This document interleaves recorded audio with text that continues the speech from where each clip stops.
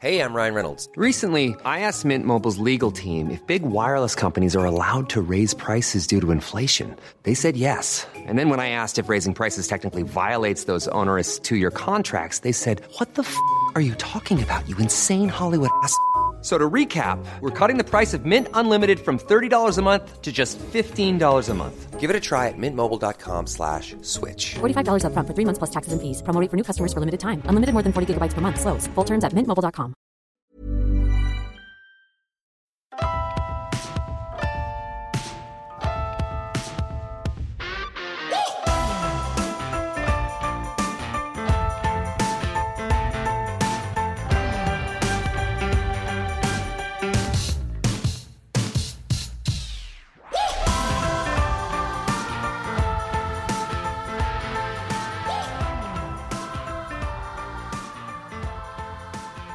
Hey everybody, welcome to Marriage and Martinis.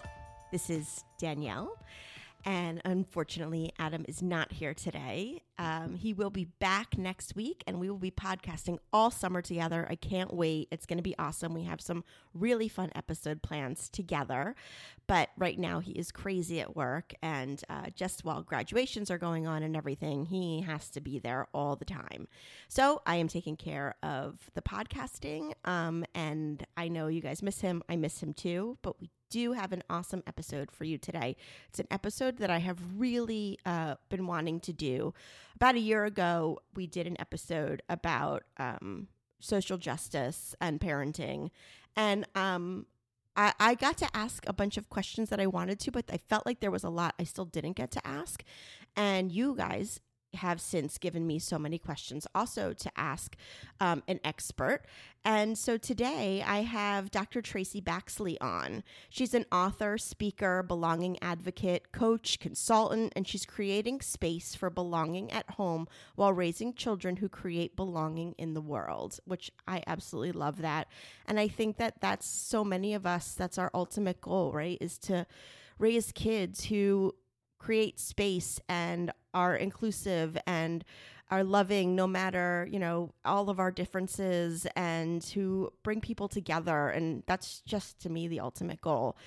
So I ask her so much stuff. First of all, she is in an interracial marriage. We talk a lot about that. We talk about raising mixed race kids and how that has affected her parenting, and how she's had to prepare her kids to go out into the world differently than so many of us do. And I ask her about privilege. I ask her about, moving forward, what can we do? What are the smallest changes we can make as parents that will make the biggest impact in raising kids who are socially aware and allies and advocates. So I really hope you enjoy this episode. It's really awesome. If you enjoy it, definitely please go and rate and review. Don't forget to go purchase our date night ebook. And also go and follow Tracy Baxley, Dr. Baxley, on Instagram at Social Justice Parenting. She also has a book coming out in October. So as soon as that comes out, we will link to it and everything, and hopefully have her back on. So enjoy. Well, hi, Tracy. Thank you so much for coming on. Thanks for having me, Danielle. It was like, it was like two moms trying to... It's like one of those memes where you talk about making plans and then you end up canceling like 17 times, and then finally. So true. Yeah, it was definitely a lot of back and forth. But you have 5 kids. I have 3 kids, right? You have 5? I have 5, yes. 3 kids plus life, and so we finally made it happen. Thank you so much. Yeah, but you know what? It was great because we got to know each other via texting and emailing. True. That's true. Yes. I was so excited to have you on. We're a marriage podcast, we're marriage relationships, but we talk about everything and parenting, and our community knows that we're pretty active in social like activism and everything, and it's been something that's really, really important to my husband and me, to Adam and me, to raise kids who are, just who I like to call it, who can look past their own shadow, who know that there's more going out in the world and going on that they need to be involved in, that doesn't just involve them. And obviously Love that's that. way more complicated than I make it sound. And back in June, there was this whole, social rising, where all these parents and everything became very, very aware of everything going on, and Black Lives Matter and all the anti-racist stuff. And then I think, as with anything, there's sort of this lull. So I thought it was important to have you on, now, because I want, this is something I want to keep going. I want to keep the conversation going, not just, when it's Black History Month, or not just when there's, God forbid, another tragedy, but Mm-hmm. always. But can you tell everybody a little bit about who you are and how you became so passionate about anti-racism and activism? Yeah, I am Tracy Baxley. And like you said, Danielle, my first job is being a mother of five. And so everything else that I do kind of radiates from that, trying to create a world where they feel safe and that they are in a position to support other people. So I am an educator. I started out in elementary as an elementary school teacher. And now am a professor at Florida Atlantic University, which is our local university here. And everything that I teach there is about diversity and inclusion. And I really want to say it started really in my childhood. I see different places and different spaces where I kind of occupied that really surrounded this idea of creating space where everybody felt like they belonged, as I was trying to find my own space. And then through the years where I taught, I always gravitated toward those kids who didn't have somebody, or that I needed to support in finding space where they could fit in. And I think when I started my consulting and coaching company, it really was about diversity and inclusion with corporations and businesses. And I just kept thinking, where it really starts, where it really matters the most is really in our homes.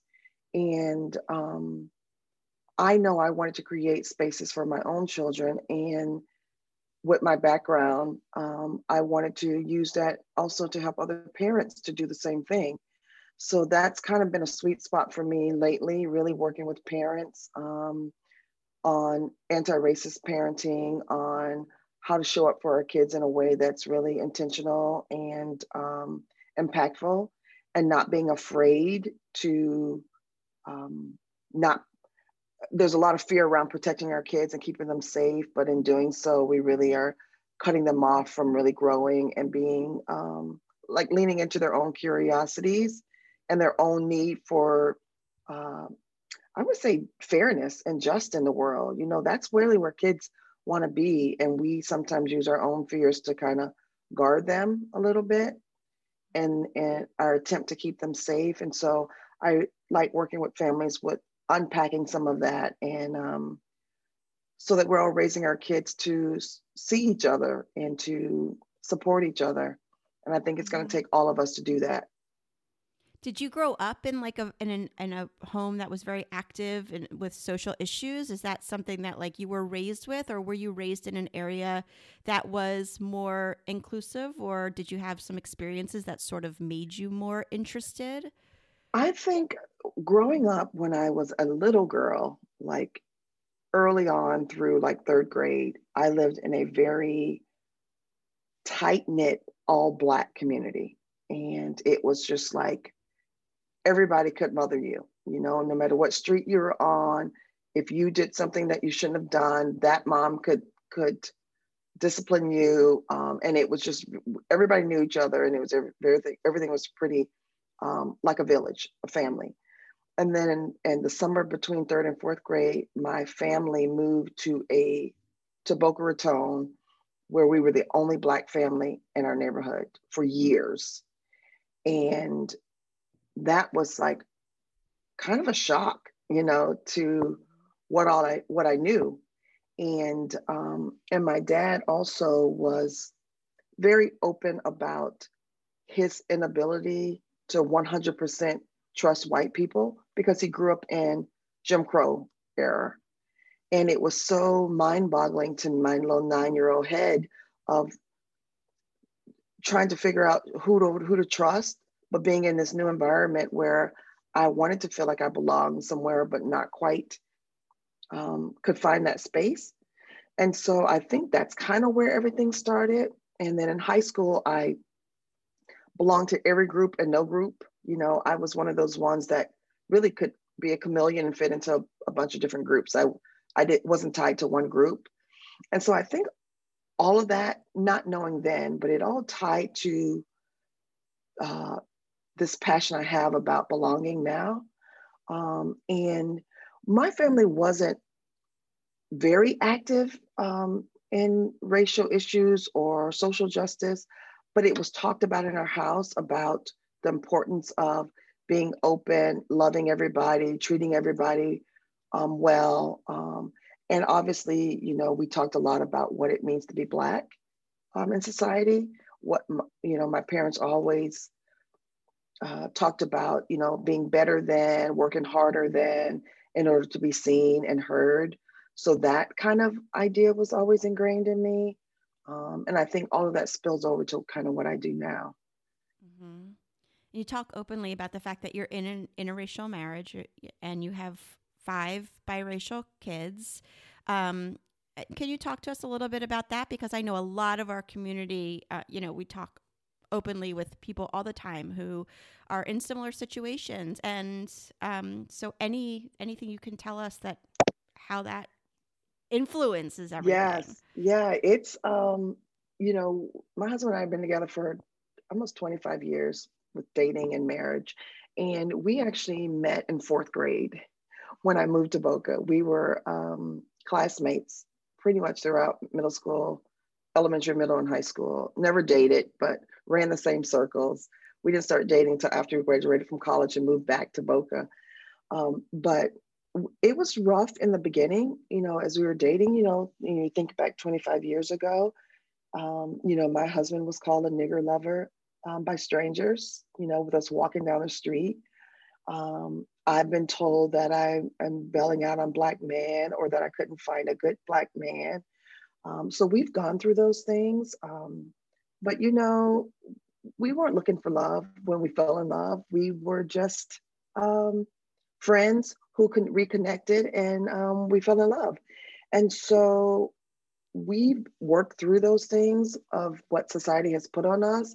And we are very proactive in making sure our children know who they are. And I always say that my kids have learned about being Black and being white, and we let them self-identify in the house, whether they go by biracial, mixed, Black, whatever that is. But as a Black mother, I intentionally teach my kids what it's like to live in Black skin in the world. And so they're able, to self-identify in home, but they go into the world knowing that they're Black and the challenges that brings, the joy that brings, but that's how the world will see them.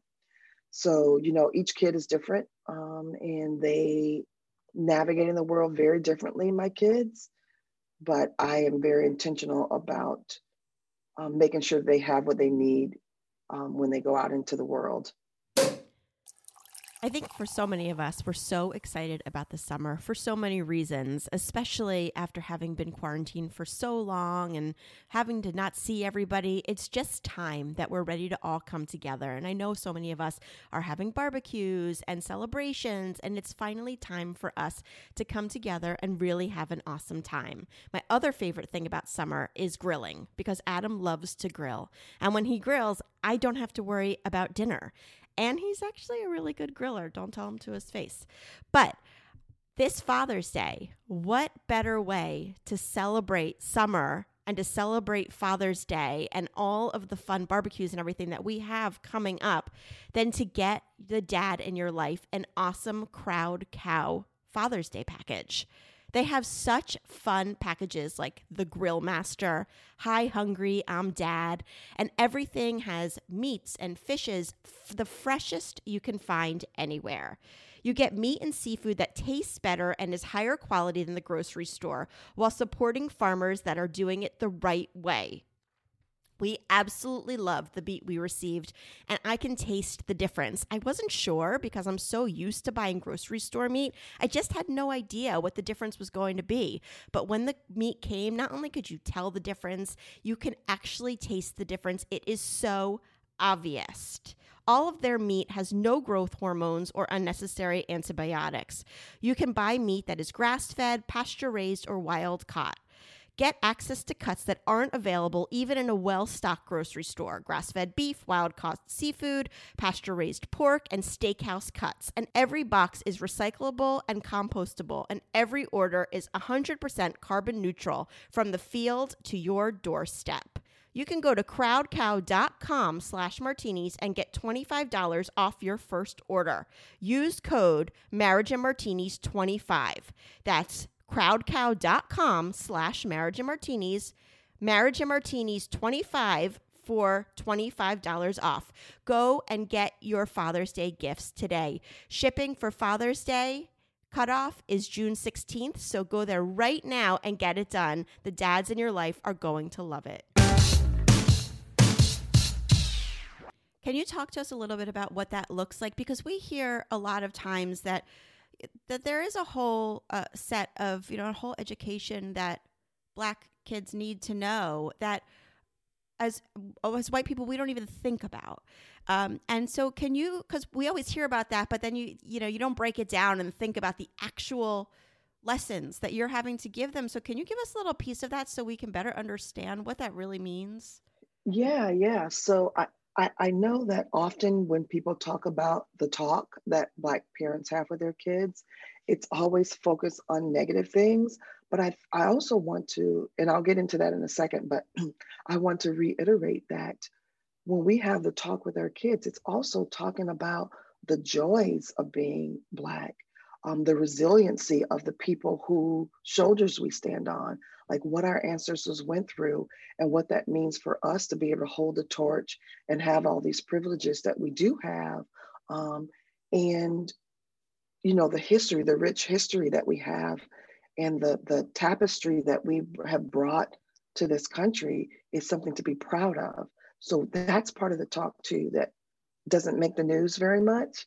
But we also have to have the talks of how you show up in spaces, like my kids after the Trayvon Martin thing, my kids don't wear hoodies. They're not allowed to wear hoodies outside. We're very careful about them dressing a certain way when they leave the house so that there are no stereotypes that are put on them when they're gone, especially my Black boys. The other thing we talk about is how you show up when you are faced with law enforcement, where your hands go on the wheel, how you respond, how you answer, what you don't do. No matter what they say, you say, yes, sir, yes, ma'am. And then you let us fight that fight if something went wrong when you get home, because the idea is we want you to come back alive. We want you to come back safe. So we talk about what you wear, how you speak to people, how you interact. I know my son, my oldest son, has a lot of friends, and he's into theater. And last summer, he went away with his friends to make a movie. And the father that was taking them, his daughter and my son are really good friends. And they were driving and had to stay in a hotel on the way up. And he wanted them to stay. He was like, oh no, he can stay in the room with them. And I said, he can't. I appreciate that, but as a Black male, I'm not comfortable with him staying with these white females, because if something happens, you may not blame him, but somebody else who may get involved may. And so those are the kinds of things that are always on our minds as Black parents, trying to think ahead, trying to plan in ways that we keep our kids from being in situations that may hurt them in the long run. So it's always a constant chess game. Wow. Thank you for sharing that, because I get, it's something that I think about. You think about sort of as an outside perspective looking in, but to think about that as a mom is, it's heavy. It's a lot. It is. And it's exhausting sometimes. And sometimes I feel badly for my kids because they have to carry that too, right? I'm always telling them about what they need to think about, or what would you do in this situation. So it gives there's an extra weight that they have to carry because they always have to be thinking ahead as well. Right. And my husband, who's white, of course, he said in the past, not always say, I shouldn't say that. He said in the past, um, why do you always have to make it about race, you know? And I say to him that because he's not walked in my shoes as a Black person in this country, this is the one place where I have to take the lead. I have to raise my children so that they're safe and they feel comfortable in their skin, and they find this sense of belonging in who they are, and that is being Black. And we've had to wrestle with that as a couple in the early parts of our marriage because I was very proactive with my kids very early on about what that looks like. And now, we're in a good place now, but the first few years of parenting, we had to go back and forth about why that was important to me as a Black woman, as a Black mother to our children.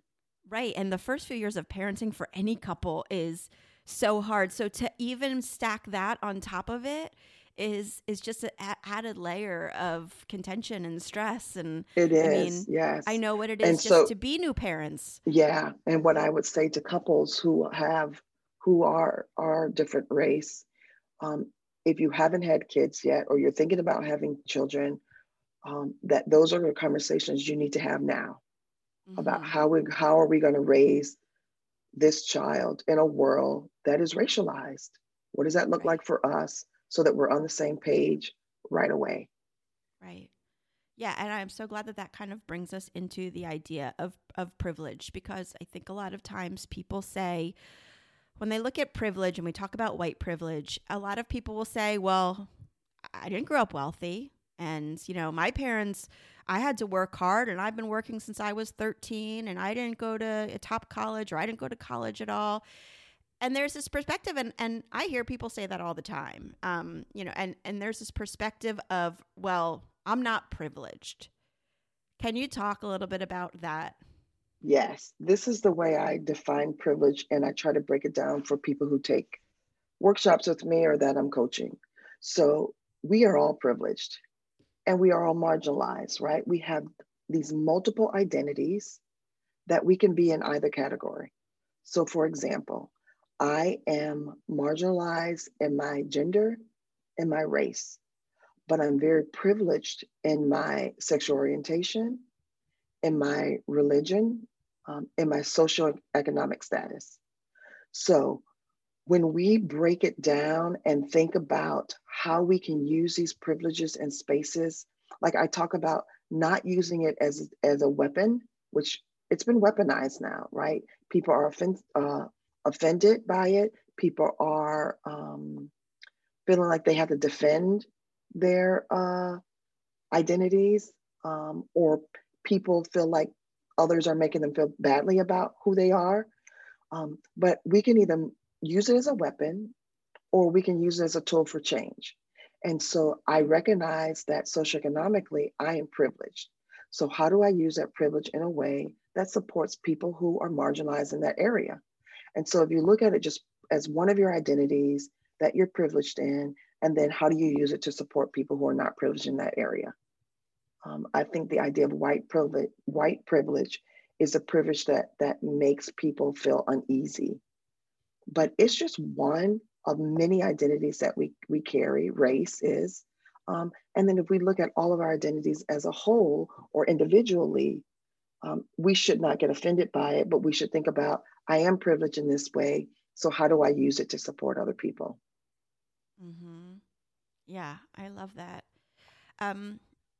Another thing that along those same lines with privilege and everything, another thing I think keeps people from becoming involved in social justice and activism and everything. And I have this a little bit with every issue. I even have it when it comes to LGBTQ. I have it when it comes to neurodiversity and everything, is we're so afraid of making a mistake with the language. We're so afraid of people getting angry at us because we use the wrong terminology, and all of it's changing so fast, right? In every, in every different type of humanity, it's changing. It's ever evolving, it's ever changing, and to keep up with it feels really hard. So what do you say about the fear of, because I have that sometimes too with the conversation, like, oh my God, am I going to use the wrong phrase? Am I going to offend somebody? But I want to be part of the conversation. I want to help. I want to use my privilege, all of these things. But there's that push and pull of fear and wanting to be part of it. Yeah, the fear is going to be there. And I think if you're doing the work, there should be a little bit of fear. There should be a little bit of feeling uncomfortable, because that's how you're going to learn and grow. And I think the worst thing to do is to do nothing at all. And I think just like when our kids are afraid to swim or afraid to try that new sport, we give them a little bit of a push to let them know that it's okay. You're not expected to be perfect. You're not expected to get it right the first time. It's the same push that we need to give ourselves. You are going to make mistakes. And if you go into it knowing you're going to make some mistakes that you may offend, but you apologize, you learn from it, and then you get back on the horse and you keep riding, right? So there is, and I'm the same way, right? I don't have it perfectly with, let's say, my LGBTQ friends. I may say the wrong thing or I may not get it right, but it's not going to keep me from trying to make sure I'm an ally. And I think in allyship, you do have to do a lot more listening than talking. And you will mess up, but you apologize and you keep moving. So don't let fear keep you on the sidelines. Otherwise, we stay in the same space. Right. So make those mistakes and fix them and keep moving. Right. Okay. So for allyship, because this is, you have a book coming out in October, I know, all about social justice parenting. And it's a topic that so many of us talk about. When it comes to our own homes, I know so many of us are trying to create these environments where we raise compassionate, kind kids, anti-racist and, and just all around socially conscious and empathetic kids. Mm-hmm. What does that look like to you in a home, as far as creating that home environment that is going to allow for that? Yeah, I think the first thing, in my book, I talk about this. The first thing you have to do is get into some deep self-reflection, which is the hard part, right? Yeah. This is the part that a lot of parents want to skip. They just want to parent. But if we are not really examining our own biases, our own childhood experiences, because there's some things in our childhood and our childhoods that were great, right? That we want to carry on to our parenting. But there's some things in our childhoods that maybe were not as great and that we want to intentionally stop the cycle or leave behind. And if we're not intentionally thinking about those things, reflecting on those things, and making conscious choices, it's going to be very difficult to raise the children that you really want to raise. So I think it all starts with examining your own self, any biases, any stereotypes that you're holding yourself, and being able to work through those and let those go, and acknowledging them. And I think that's where we start. The other thing, I have this acronym called the ROCKS for social justice parenting, which is R for reflection, O is for open dialogue. And that's where you have a home where you can talk about things. Like nothing's off the table. You start as early as your kids can listen, and you don't shut them off from knowing about things in the world. You really lean into their natural curiosities, because oftentimes kids ask questions that we feel uncomfortable with, and we shut them down because we don't know how to answer those things. And we've just now taught them that race or sexual orientation or whatever that thing was, it's not okay to talk about. And so now we have continued the cycle of these taboo topics that kids are not open to talk about. So having open dialogue in your home is really important. The C is for compassion. And I always say it starts with self. So we teach our kids how to treat themselves and treat others by them watching us how we treat ourselves. I know I sometimes get like caught up in this negative self-talk that I have to be mindful of, because I don't want my kids to repeat some of the things that I may be thinking about myself. And so the compassion starts with self, and then how you're treating your children and the things that you do in their daily lives, and then how you guys are taking that out into the world. And then the K is kindness. So I see kindness as compassion in action. So what are you doing for yourself, for your family, for your community, in order to show children to build these kind of lifelong habits of kindness, where they are, we do the whole thing of paying for somebody behind us in the drive-through, or, we may have sandwiches that we get from the store that we pass out to the homeless as we're driving down the street. That came from my kid in kindergarten. They did a project on homelessness, and he was like, we need to be having things in our car, So little things that really build this habit for it, that it becomes normalized in your home of doing kindness. And then the S is social engagement. So how do we get our kids involved in social justice work, whatever that looks like for your family? I mean, I always say that parenting is activism. So what you do in closed doors in the spaces of your home, they're going to show up in the community. They're going to show up in society as your kids grow up. So the activism that you take in your own home, how you're teaching your kids, what you're pouring into them, they're going to be the adults that are carrying that forward. So knowing that what you're doing in your home is activism, and it matters. Right. So those are some of the things that, to think about as you're raising your kids, about being intentional with these things. Mom deserves better than a drugstore card. This Mother's Day, surprise her with a truly special personalized card from Moonpig. Add your favorite photos, a heartfelt message, and we'll even mail it for you the same day, all for just $5. From mom to grandma, we have something to celebrate every mom in your life. Every mom deserves a Moonpig card. Get 50% off your first card at moonpig.com. Moonpig.com. Yeah, and I think when we were last June, when all of this was sort of brought to a head a little bit, and for instance, people would say to me, because my daughter is she's a very socially active with social justice, and we did a lot of Black Lives Matter protests, and a lot of parents said to me, well, I don't feel comfortable bringing my child to a Black Lives Matter protest. And a little bit, I think that what sometimes we forget is that there are lots of different lanes and lots of different forms of social justice.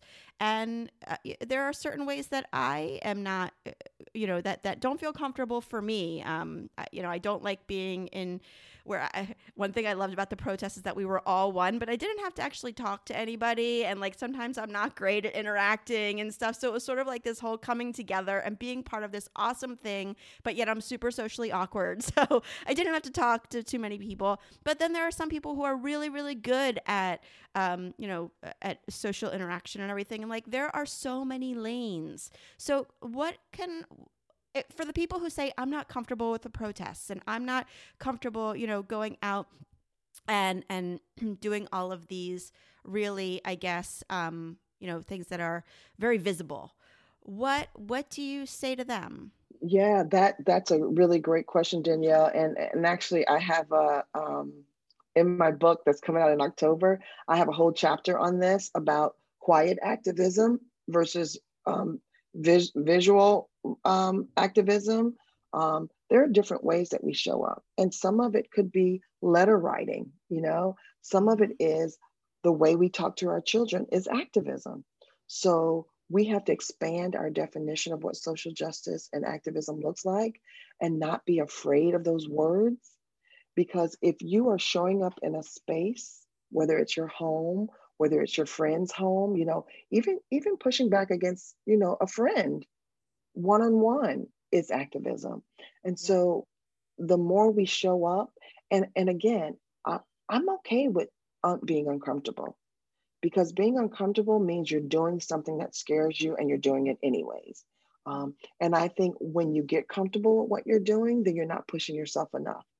You should always be like teetering on that balance of comfort and uncomfortability, because it means that you are doing some things that that's pushing you as an activist or as a human being. And so I would say not get hung up on not wanting to go to the marches, and really expand the way you see activism in a way that could be very quiet. I mean, you could be the person who is bringing the drinks and bringing food to people who are at the march, right? It doesn't mean that you have to be the one with the bullhorn telling people what to do. There are a lot of avenues, a lot of lanes that you can take, but that you're making steps to really make the world more just. Mm-hmm. And what about for younger kids, parents of younger kids who, just making your house more inclusive? I know we talk about books and dolls and those ideas. Yeah, I think all of those are low hanging fruit. Those are easy to do. Making sure that they see diversity in your home, making sure that you are talking about what it means to be fair, and that fairness looks different for different people. We are now starting to get a little bit past this idea of color blindness, right? That we're all the same and we're all treated the same. We have to be honest with our children about the way the world works. And that's the only way we're going to change it. So my advice with that is to not dummy down it so much that we're not telling truths, because it's important to tell our kids the truth, but doing it in a way that's obviously age appropriate and contextually bounded. But I think living it every day, where it becomes normalized for children that, hey, we stand up for this. We stand up for these people. We stand up for things that are not right. We are going to be the family that is involved. When they see it every day, it becomes who they are. And it becomes easy for them to have the language, to have the courage to do it when they're not in your house. So I think building on everyday practices is really important to normalize it for them. Yeah, and that might mean also what you brought up before, which is an uncomfortable conversation, even to talk about, that when people say, well, we can all just be friends, even if we have different thoughts about, social justice and different political beliefs, and maybe not so much political beliefs, but social beliefs and everything, that we should all just get along and agree to disagree. And that is a big topic right now of we should all just be able to believe different things about social justice and race and everything like that, and coexist. I can guarantee you this, Danielle, the people who are saying that are the people with the privilege. Right. There's nobody, no person of color who's saying, let's just agree to disagree on how we show up for social justice. If we're being honest, really, our country was really built on this system that elevated some and kept others marginalized. And so we're talking about a system here. I think Isabel Wilkerson, I think her name, she wrote the book Caste. Mm-hmm. It is such a great book of unpacking the history of our country in terms of race and it being a caste system. So if anybody is interested in learning more, and it's a really intense book, but I listen to it on audio book while I'm driving in the car, and it's really, she does a really great job of unpacking. But because our system is built on this idea of privilege and marginalization, it's ingrained. And if we're not doing the work to kind of unpack that, we're never going to be able to change the system. So if we're serious about raising kids who are, more compassionate and kind and socially engaged, we have to not be afraid of looking underneath the rocks, really, because it's the only way that we are going to really see that things were built in a way that it keeps us from having this idea of fairness and justice in our world. And it's going to take, no movement was complete or successful without allies. And so it's going to take allies being active that are not marginalized in this way, right? Those people who are white, it's going to take you all to really start to unpack that and starting to see how the system was developed to where there's these inequalities and inequities in order for us to try to unpack it and move through it. Yeah, that's such a great book. And also even now, if you just go on Netflix, and there are so many amazing documentaries and series, and just there's so much out there now to sort of take in that is available, that I think everybody should just, even if you just go through Netflix and look at the documentaries and everything, there is so much good stuff. And it's a great way to start having the conversations in your house, right? So that you are learning along with your children, which I think is really important, that sometimes we're afraid to have those conversations because we don't know the answers. But I think your kids not seeing you have the answers is really something positive for them, because they realize that when they grow up, they don't have all the answers. And learning together and working through it together, it only makes your family bond closer. And it's a great way to start opening up those conversations as you unpack and learn together. Right. Okay. So what are you hoping happens next? Like have we come far at all? Like, are we making progress, and what's the next step, and how do we all take part in that next step? I think we've come some way. Mm-hmm. I think, people are now more aware, or they're having to admit that they're aware that there is inequities and unjust treatment of people of color, particularly Black people. And I think, obviously the videos have made it so that you can't turn away. And I think it's important that we stay connected in that way, and not see, I always remind my followers, this is not a trend, right? It's not something that we had all those Black squares on our Instagram accounts and our Facebook accounts, that this is daily work. And if you don't practice it daily in your house, then your kids will learn from that. And I also think it's important that if you're not practicing it daily in your home, your children are learning and picking up things from other people. And we want to be the creators of our children's knowledge. And we have to keep doing the work every day. And even when you're tired, right? Social justice work is not work that you can put down when you get tired or uncomfortable. It's work that you have to work through, and it has to be continuous.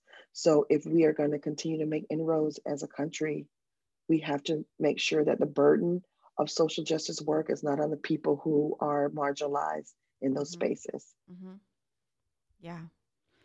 Tell everybody where they can find you. And I know you have a pre-order on your book now and everything. Your account is fantastic, and I love it. Thank you. Yes. Most action is on Instagram, which is at Social Justice Parenting. And then I also have my consulting work and coaching work and workshops and things like that on my website. And it's also socialjusticeparenting.com. So all things social justice parenting, you can find me.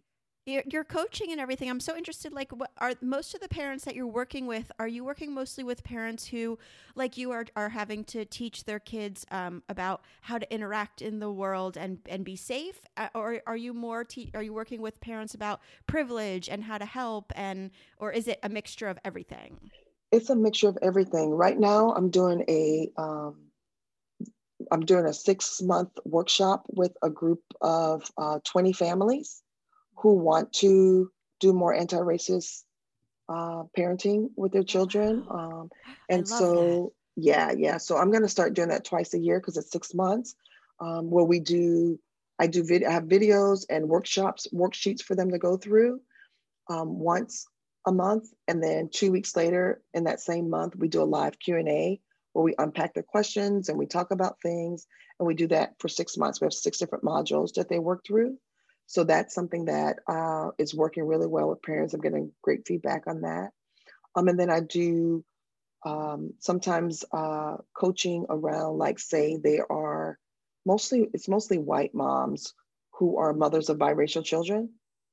I do small group sessions around what that looks like to raise Black children in the world when you don't know what that's like yourself. And then I do one-on-one coaching, parenting coaching. And that varies. It could be around certain issues. It could be around anti-racist work or social justice parenting. Is that virtual? Like you can live anywhere and be part of that? Yes, all virtual. That's amazing. It's all virtual. Isn't that so great? Yes. It's the greatest. Yeah. Oh, awesome. Well, I hope everyone will check it out. And you said that this one already started, so there will be another one. Yeah, we're going to start another one probably in July. Okay, Yes. great. Well, so will you keep us updated on that? And I'll share on our Instagram and everything, because that sounds like a fantastic way to get involved when we don't know how to get involved. Yes. Awesome. And then it's very action-based. So I kind of put your feet to the fire and say, by next month, you need to be doing these things. And then that's when we come back for the Q&A session to unpack what they did, what went well, what didn't, what can we adjust. That's amazing. Yeah. I love that. Thank you for doing that. That's awesome. Yeah, thank you. Okay, so thank you so much, and I hope you'll come back, and we will share. Everyone, I will share your Instagram all over, and I hope everyone follows you. And you have to come back when your book comes out so we can talk about it, because I'm anxious to read it. I would love that. Thank you so much, and thank you for being patient with me and my crazy life. And no, I get it. I appreciate it. Thanks so Danielle. much, Tracy. Bye. Bye.